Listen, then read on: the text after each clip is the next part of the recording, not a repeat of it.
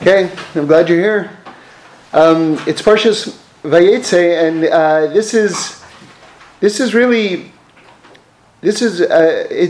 in a lot of ways it's a very very emotional parsha, because basically in a lot of ways we're dealing with one of the greatest human beings, or arguably the greatest human being, Yaakov Avinu, Jacob our father. I mean, remember, it says that the rabbis teach that of Abraham, Yitzchak, and Yaakov, of Abraham, Isaac, and Jacob, that Jacob was the greatest, and that his face is actually carved on the Kisei HaKavod, the throne of glory. You know, however we're able to understand these things. And the way I understand that personally is that to understand it in the context that Yaakov was the culmination of the Holy Fathers. In other words, he was able to take the greatness of Abraham and the greatness of Yitzchak and his own greatness, and to integrate them all, and that's what gave him his status of the pick of the avos of our fathers. But anyway, the point being that the Torah picks up this story of his life at this point with him at just the lowest place. And that in itself is just kind of worthy of reflection. That how can someone so great be in such a low place? And I'm not, God forbid, challenging his state of mind, but the opposite, using it to instruct us in terms of how we understand our own lives and think about our own lives, and to understand that there is no contradiction between being great or spiritually elevated and being confronted, or I'll even say assaulted with challenge.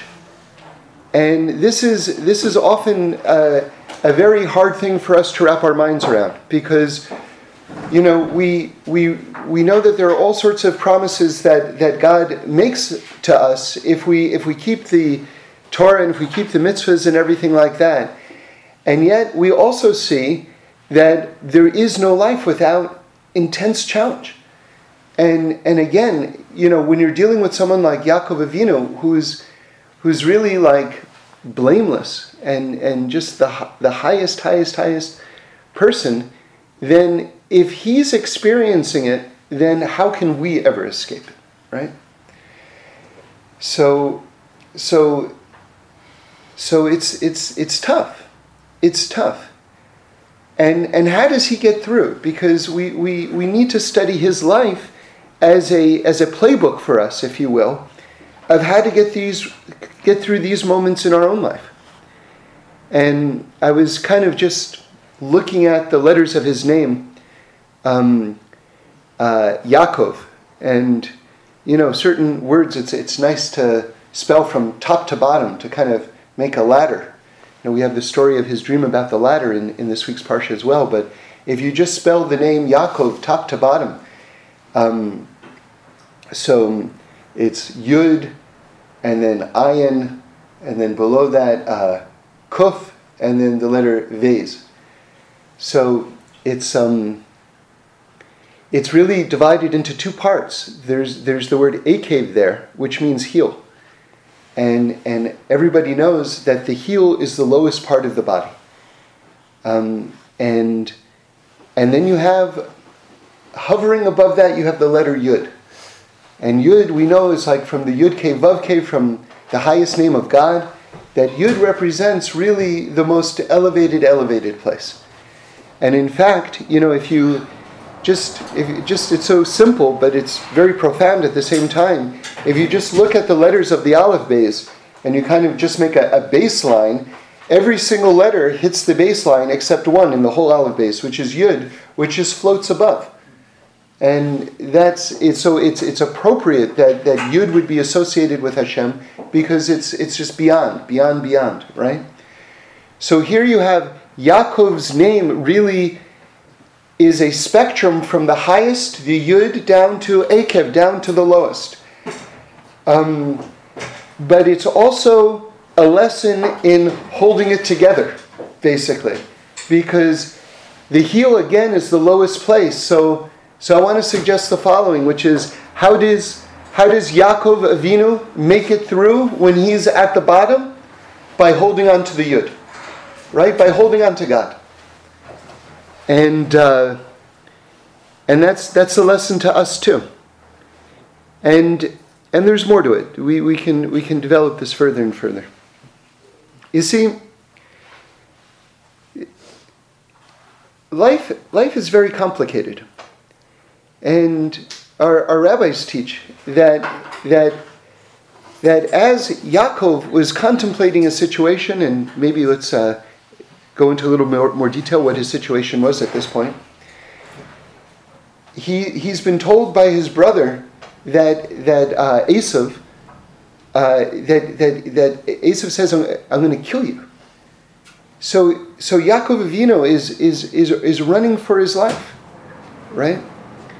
But then you have something even more perhaps profound and troubling from Yaakov's point of view, because Yaakov, being the perfect tzaddik that he is, understands that how can any challenge be coming to me unless perhaps I've done something wrong? So he's looking at his relationship with God, knowing that everything comes from God, and thinking that it must be that I've somehow invited this upon myself through my own actions. So Yaakov is in a very hard place because he feels as though somehow he's done something alienating to God. So the Pri Tzaddik, Rav Tzadok HaKohen, says, what was that thing that he thinks that maybe he did wrong? Maybe the whole incident with the blessings was the problem. Maybe he shouldn't have done that, or maybe he told a lie. That's what Rav Tzadok HaKohen gets into. Maybe, and we know that that each of our fathers had a certain great quality to them. We have, for Abraham, it's chesed, kindness, and for Yitzchak, it's gvura, it's this inner focus and strength and determination. And Yaakov, it's emes. We say, titan emes leYaakov. So the idea that he's gone through this situation with his father and represented himself as Esav is so guts what he's all about, that it was, a traumatic experience. And now what happens as soon as that happens? There's a death threat on him, which is a very real death threat, and to the point where he's got to exile himself and where he's got nothing now. And remember, Yitzchak was amazingly wealthy. Abraham was amazingly wealthy. Yaakov is wandering around with the shirt on his back and a stick, and that's it. Literally, that's it. He has absolutely nothing at this point.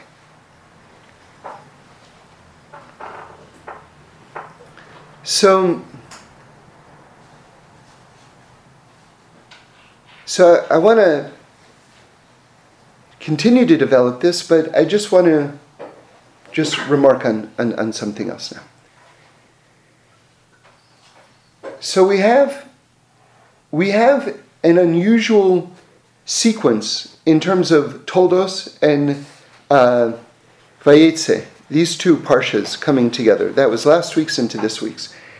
What's unusual about them compared to the rest of the Torah is there are very few instances in the Torah where 1 week's parsha on a narrative level goes right into the next week's parsha.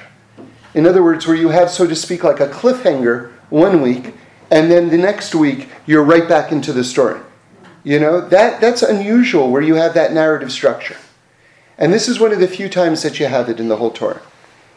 Now, what's especially interesting about that is that the rabbis tell us that it's not what it seems on the written page. Meaning to say, we have two things. We have the Torah Shebeksav and the Torah Shebal Peh. The Torah Shebeksav, that's the written Torah. Then we have like all of the teachings that enlighten our eyes and tell us and fill in all the blanks of the details of what's going on in terms of the written word, the explanation of the written word. And with this in mind, the rabbis teach us that between last week's Parsha, where he's running, and this week's Parsha, where we pick it up, Yaakov actually makes a pit stop for 14 years. 14 years in the yeshiva of Ever, also more widely known as Shem ve'Ever, who were the sons of Noach. So remember, they have the Masorah, they have the teachings all the way back to Adam Harishon. Right? Remember, Adam, this concept, like a lot of times that we mistakenly think that Avraham Avinu was the one who created this or who communicated this truth. But this is partially correct what I'm going to say, but only partially correct, of monotheism, of a one God. The reason why it's only partially correct is because Adam Harishon knew this, and he taught it to his descendants. What happened was it was buried over in Avodah Zarah, and Abraham was the one who opened the eyes of the world again to this fundamental truth. But it was not unknown. Meaning to say, there were teachings and Masorahs, like amazing insights into creation and into God and everything like that existed before Abraham, that came from Adam, and that were passed down in a reliable way.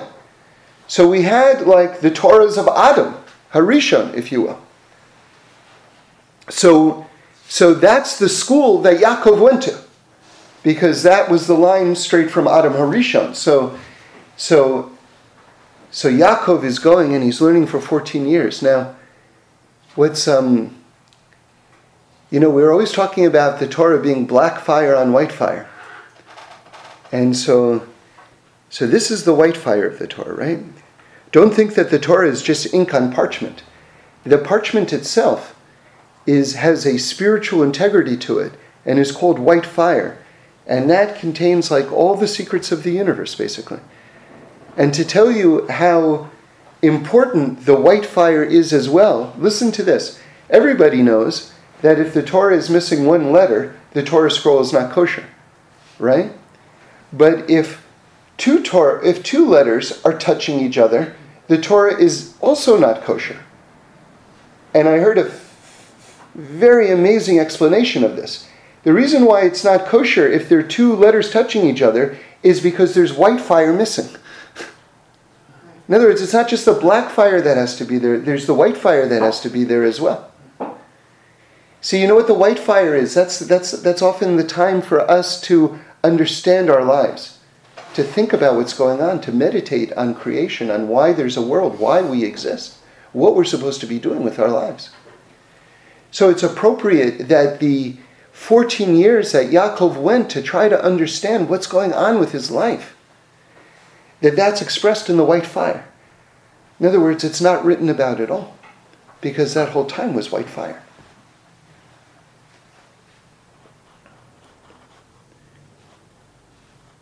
So now let's make an even larger point.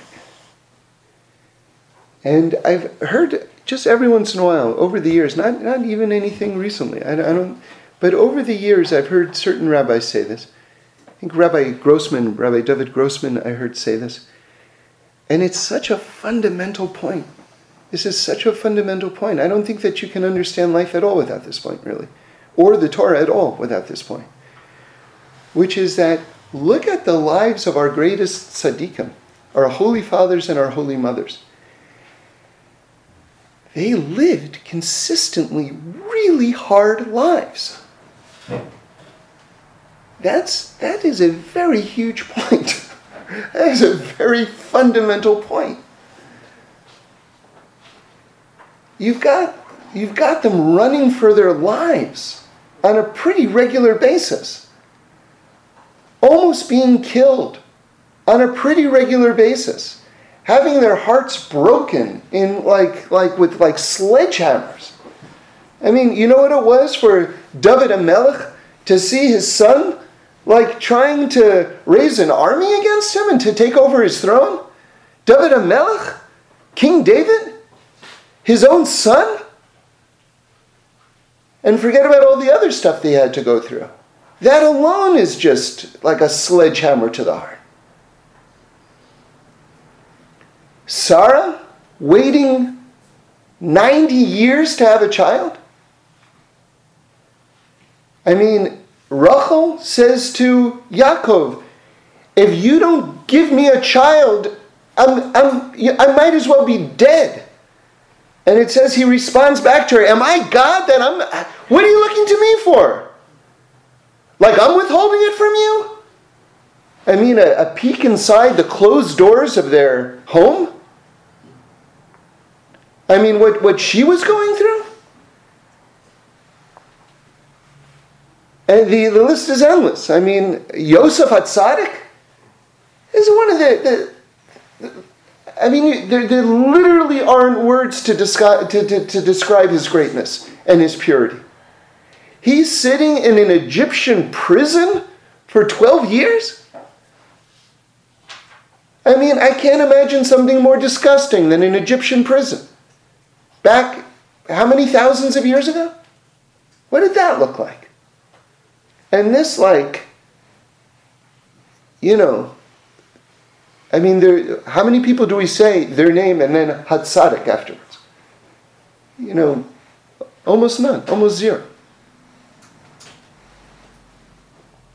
So then again, what about us? What about our lives? What are we supposed to expect? What are our expectations? And then it becomes further compounded by the society that we live in today, which is teaching us the opposite message, which is that every pain can be addressed, and that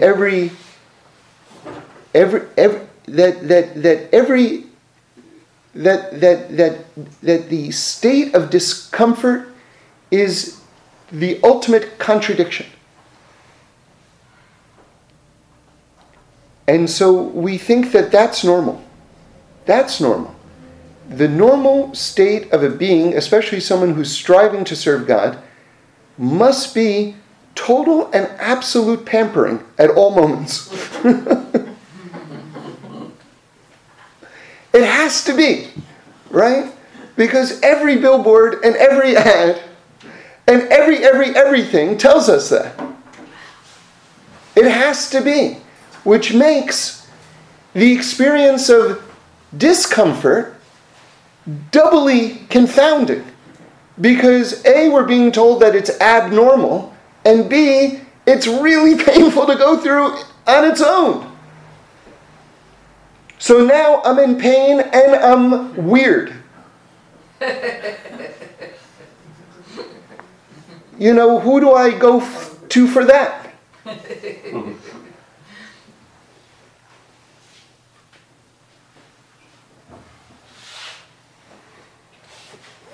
So I was thinking, if you look at the life of the tzaddikim, and let's continue with that, right? They actually make it through their challenges, though. That's the incredible thing. This idea, if you want to picture again the name of Yaakov, this idea of being on the bottom, Akev, the heel, and yet holding on to the Yud, holding on to God. They hold on to God, and they make it through. They make it through. And then there's another challenge, by the way. But the idea is that they make it through. Now let's go back to the idea of Yaakov. He's running for his life. He's thinking that he's done something wrong, right? He's really at the bottom here. Actually, there are going to be more bottoms for him later on, which is amazing. Remember, just to make the point even stronger. I don't know that we have to, but let's make the point even stronger. When Moshe Rabbeinu is told by Hashem, by the burning bush, that go and take these people who, depending on how you count, they've been in slavery for anywhere from 400 years to 210 years, depending when you start the counting of enslavement. But let's say it's the situation is horrific. And then Moshe says, who shall I tell them that sent me? And Hashem says, tell them,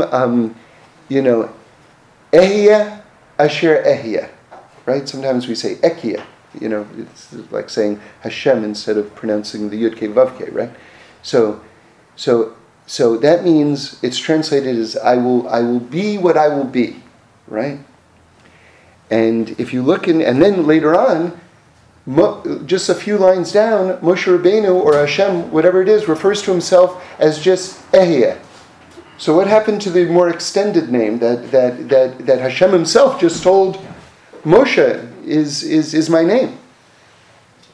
So the Talmud explains it that this name, I will be what I will be, that just like I'm there with them in this crisis, the Egyptian servitude, I will be with them in future crises. And Moshe is like, what? There's going to be more problems?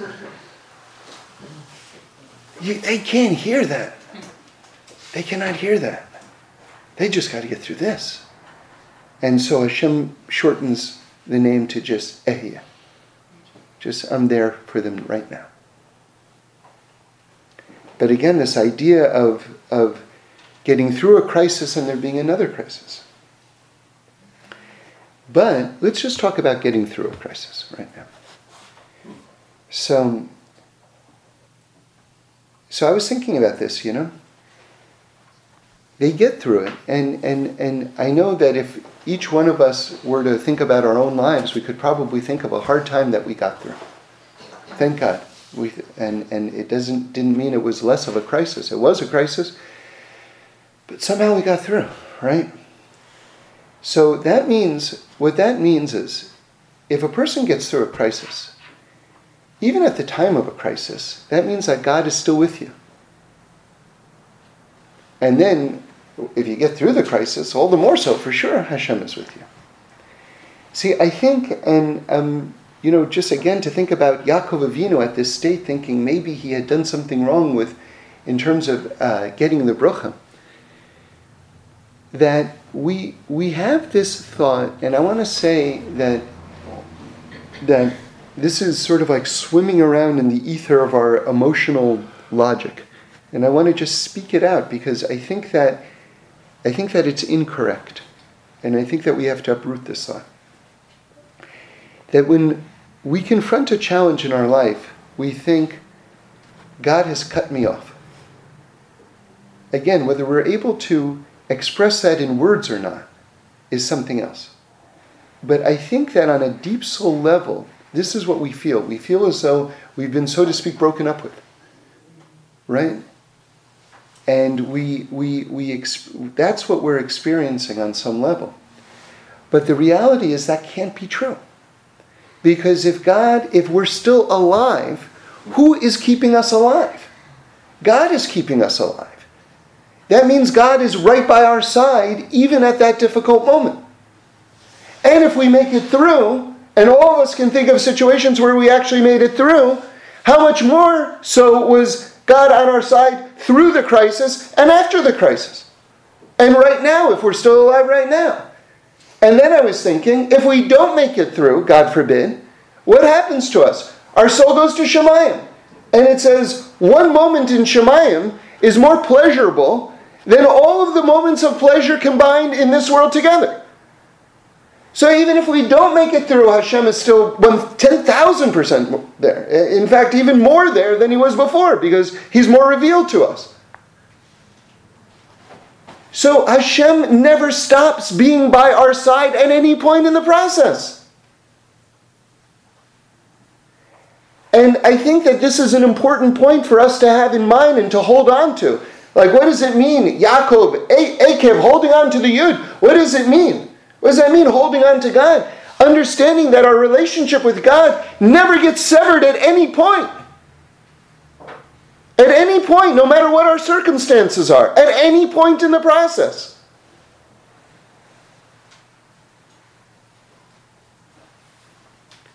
That doesn't mean that we don't do mistakes, and it doesn't mean that if we do mistakes that we don't have an obligation to try to fix them. I'm not talking about that. That's of course the case. I'm talking about something more fundamental. The fact that our relationship with God is unbreakable. It never ends. It doesn't end in this world and it doesn't end in the next world. It never ends. It's completely unbreakable.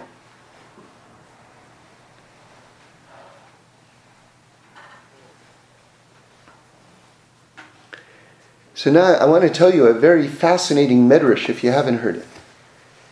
So Rav Tzadok HaKohen brings this medrash.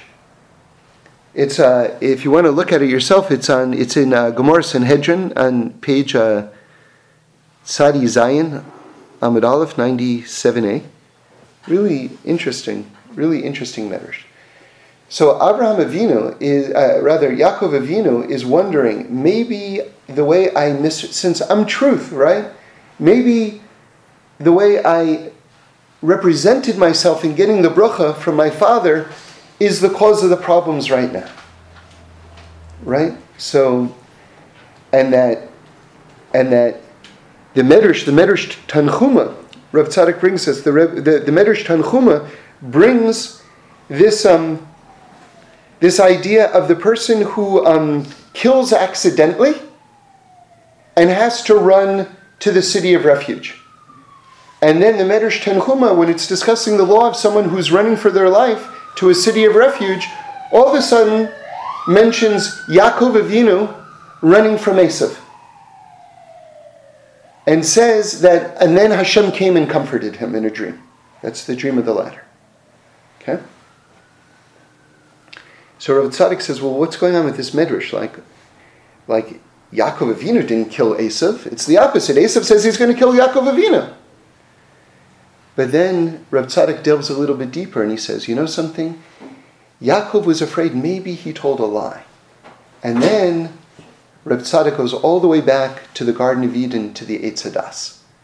And he says, everybody knows, it says right in the Torah, that when we ate from the Eitz Hadas, we brought death into the world. But what precipitated bringing death into the world? The lies of the snake. The lies of the snake, the Nachash. Right? So here you see a correlation between lies and death. So maybe on this level, Yaakov, if he misrepresented himself, I'm not saying he did, if he misrepresented himself, that was a lie that caused a death to Esav, right? And so now this is the accidental death that he's running to the city of refuge for, that he's running to Haran. Okay? So now listen to this Medrash. Again, this is from Gemara Sanhedrin. So it says, Rava said, at first I used to say that there's no truth in the world. But then one of the rabbis told me, and there's a debate, which is the rabbi? Is it Rabbi Tavus or Tavyome? And they, whichever was the name of the rabbi who told this story, said that he wouldn't, even if you gave him all the jewels and pearls in the world, all the money in the world, he wouldn't tell a lie. And he tells the following story. He says that he visited a certain town called Kushta, which is Aramaic for the word truth. And it says that there in this village of Kushta, all the villagers told the truth. No one ever told a lie. And as a result, listen to this connection again, as a result of no one ever telling a lie, no one died before their time. Hear this connection between truth and life again. Okay? No one died before their time. So this rabbi, who is a very great tzaddik himself, married a woman from among the villagers there. And he had two sons with her. And one time, there was a knock at the door, and a neighbor was inquiring after his wife. And his wife was washing her hair. Right? So she's indisposed. And he didn't feel as though it was appropriate language to say, oh, my wife is washing her hair. So he said, she's not here. Right? Because, in other words, there's certain ways that you talk, certain things that you say, certain things that you don't say. Like, for instance, if just for those of you who don't know, I'm just telling you, if that night is the night your wife would go to the mikveh, for instance, you wouldn't volunteer that information to someone. You wouldn't say, "Oh no, we would love to join you, but you wouldn't say something like that." In other words, there are certain things that you have to speak and present yourself in a modest way. So this idea that she's washing her hair, it's already getting a little bit to that place where that's already a private activity. So he said, she's not here. And then it said both of his sons died.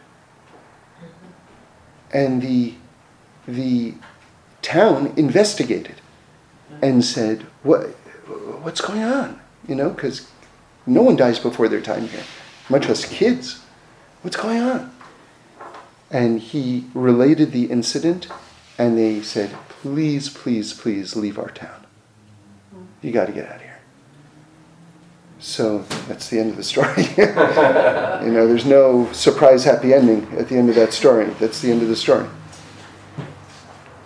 So what's truth? This is a big question. What's truth? Because we know that there's certain instances where we're supposed to speak in a way that, I don't want to use the word lie, because lie is actually not even a nice word. But one is supposed to sort of like represent the information, if you will. Like, the example that I always give is that if your grandmother makes chicken soup for you, and it's terrible, and she asks you how it is, there's only one answer to that question, which is that it's delicious. Because the question she's asking you is, do you love me? She's not asking you about this soup. She's asking you if you love her. So this is you have to know, but that this is only in very certain situations. This is not a license to make up things and say, whatever. I'm making up things. It's everything. All of a sudden, everything is shalom bayis, right? It's like that's not it. It's very particular situations. But you see that there's this tension between what to say, and there's actually a very interesting comment here from Rabbi Yaakov Emden, who's one of the great rabbis, who said it was appropriate because he wants to reconcile the fact that he was trying to speak in a sneeze way about his wife, which is admirable, and yet at the same time he seems to have suffered a pretty big consequence for it. So what Rabbi Yaakov Emden says something very interesting. He says he went too far by saying that she wasn't there. In other words, he could have... Now remember, we're talking about a town where no one told a lie at all, so this is a very extreme situation. But he could have said it slightly differently. In which case he would have spoken appropriately and yet still protected the modesty of his wife. Interesting. But anyway, so let's get back to this. So the idea is that truth is actually just one of the most fundamental aspects of the world itself. And we know that the word for truth in Torah, in Hebrew, is emes, which is a very interesting word because it's the first letter of the Aleph base, Aleph, the last letter of the Aleph base, which is Taf, and the middle letter, Mem. Okay? So, in other words, and there are many teachings that come from that. One beautiful teaching is that if you want to know the truth of a situation, you have to have the full context, right? Because the word for truth is beginning, middle, and end. And so I heard Rabbi Teller say something very interesting, that if you see someone acting in a very inappropriate or very strange way, right? Like what he has trained himself to say is act two. Meaning to say, I'm walking into the middle of this story in this person's life where who knows what's led up to this outburst right now, right? And that's really one of the more sophisticated ways and one of the more appropriate ways of going through life, is that when someone acts a certain way, you're not just pretending all of a sudden like there's not a bigger story going on. There's a bigger story going on, right? With all of us, on everything, We're always entering into the middle of each other's stories, wherever we are. Even if you're best friends with someone or married to someone, they had a day apart from you. So you're even then you're entering into the middle of a story. So the very first three letters, the account of creation, meaning the 7 days of creation, the first three words and the last three words are really interesting.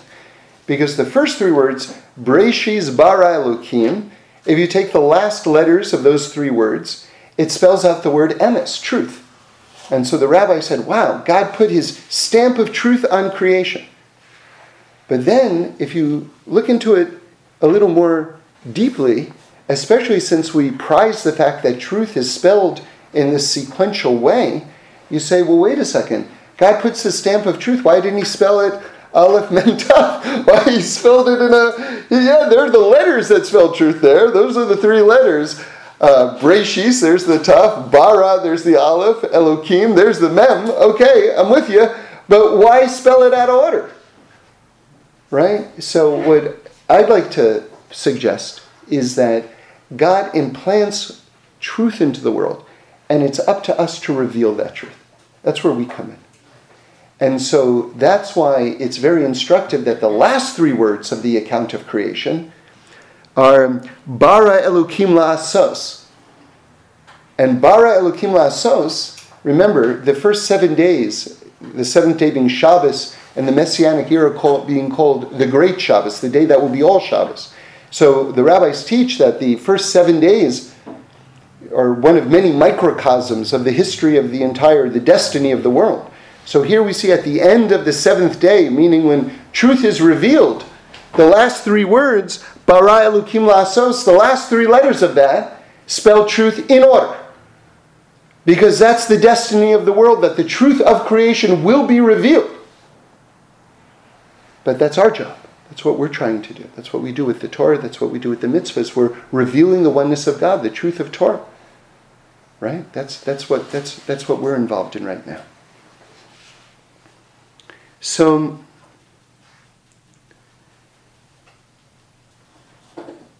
let's just kind of review just for a moment just what it is that we've been talking about. We've been talking about the fact that life is filled with challenges, and that if you look at all the great tzaddikim, all of our holy mothers and fathers, that you see that their greatness didn't come from being so great that they were exempt from challenge. See, this is what we keep on, it's like we're hardwired almost to think that that's what it is. That's what it is. I will be, through this, I will be exempt from challenge. And you're chasing after a mirage if you think that. So then what is it? It's through challenge, I'm holding on to that Yud. I'm holding on to God. And I'm understanding that if I'm alive at all, that means that God's with me at this moment. And if I make it through, as we've all made it through multiple challenges in our life, how much more so is God with me? And if somehow I don't make it through, then even more so God is with me. Because then I'm just sort of like reaping the reward of everything I've done. So I'm never disconnected. I'm never disconnected. I'm never disconnected.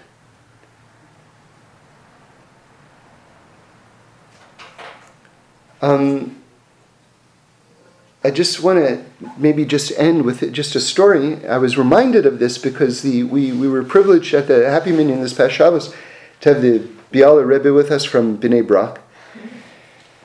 And I think the first Rebbe that I ever met with was his father, the Biala Rebbe. And this is about, I don't know, I think like maybe 25 years ago, something like that.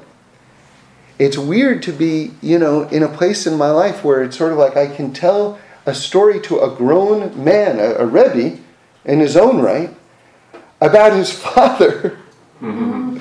It's so weird, like the aging process, it's sort of like, it's really odd. Anyway, that aside, that wasn't the point of this. I'm just reflecting. But so I met with his father, and that was a very wonderful experience, I remember, all right, let me just get to it.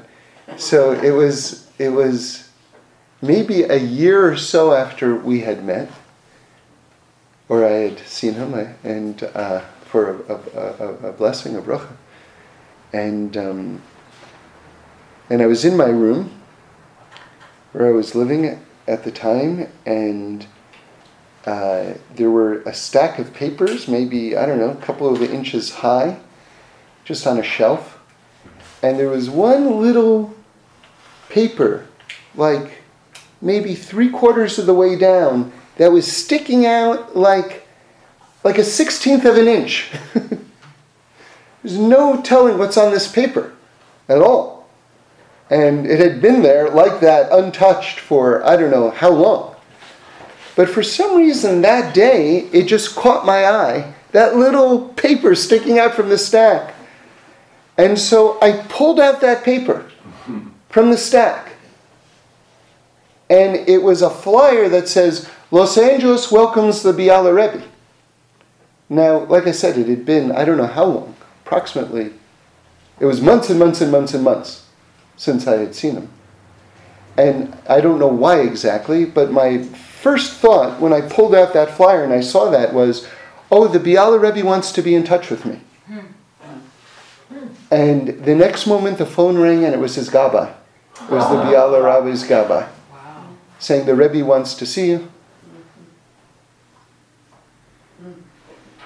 So I told that there was a moment in the davening where there was like a little window to talk to the Rebbe. And I was like, I'm going in. Like when Reb Shlomo says, when the gates are open, you got to go. So I just saw my moment, and I had Yehuda right there, so I had a translator, and I went right in, and I said, I want to tell you a story about your father. And I told him that story. And here's what he said. He just responded. He said, yeah. He says, this means that you guys, the two of you had a very real soul connection, and that this is hashkacha, right? This is divine providence. This is how God guides things. But what I was struck by was the fact that he was like, yep, you guys have a real soul connection. This is real. And then I remembered something that actually his brother, the Biala Rebbe, also the Biala Rebbe, but also known as the Ostrava Rebbe, had told my wife, because she said to him that she's had a number of dreams about people, and these dreams have turned out to be true, like have certain things about certain people, and then they come true.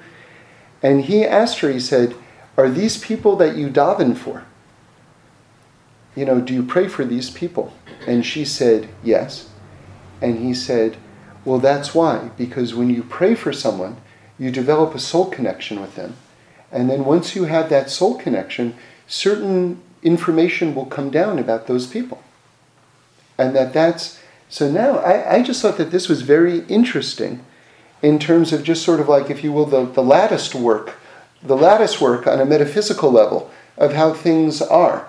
That people who pray for each other or whatever it is, or people have a bond with each other, have these soul connections that also serve as information pipelines sometimes as well. Just very interesting. So I told this to Rabbi Tzvi Freeman, and he was like, his reaction, he had a really nice reaction, and his reaction was, it's what's most surprising is that we're surprised at this at all. That our grandparents and great-grandparents and things like this can consider these things very obvious. And he said that his grandmother is from Iraq, and that in Iraq, at that point, it was sort of like if she needed bread, she would think, I need bread, and she would expect her son to come home with bread. So that's interesting to me, and it reminded me on a more humorous level of a news item that I read a number of years ago about the musician Prince. So he's like a very interesting, person, kind of eccentric. But anyway, there was a news item that said that he was in Paris and that he had fired 2 people from his crew because they had consistently not responded to his psychic messages. So it's like on the level of like insubordinates, right? Like there's certain things that I need, and you guys like, So this is like maybe the other extreme. It's like the other extreme, But when you put it into that context, it's not as crazy as it sounds, right? So we're all connected.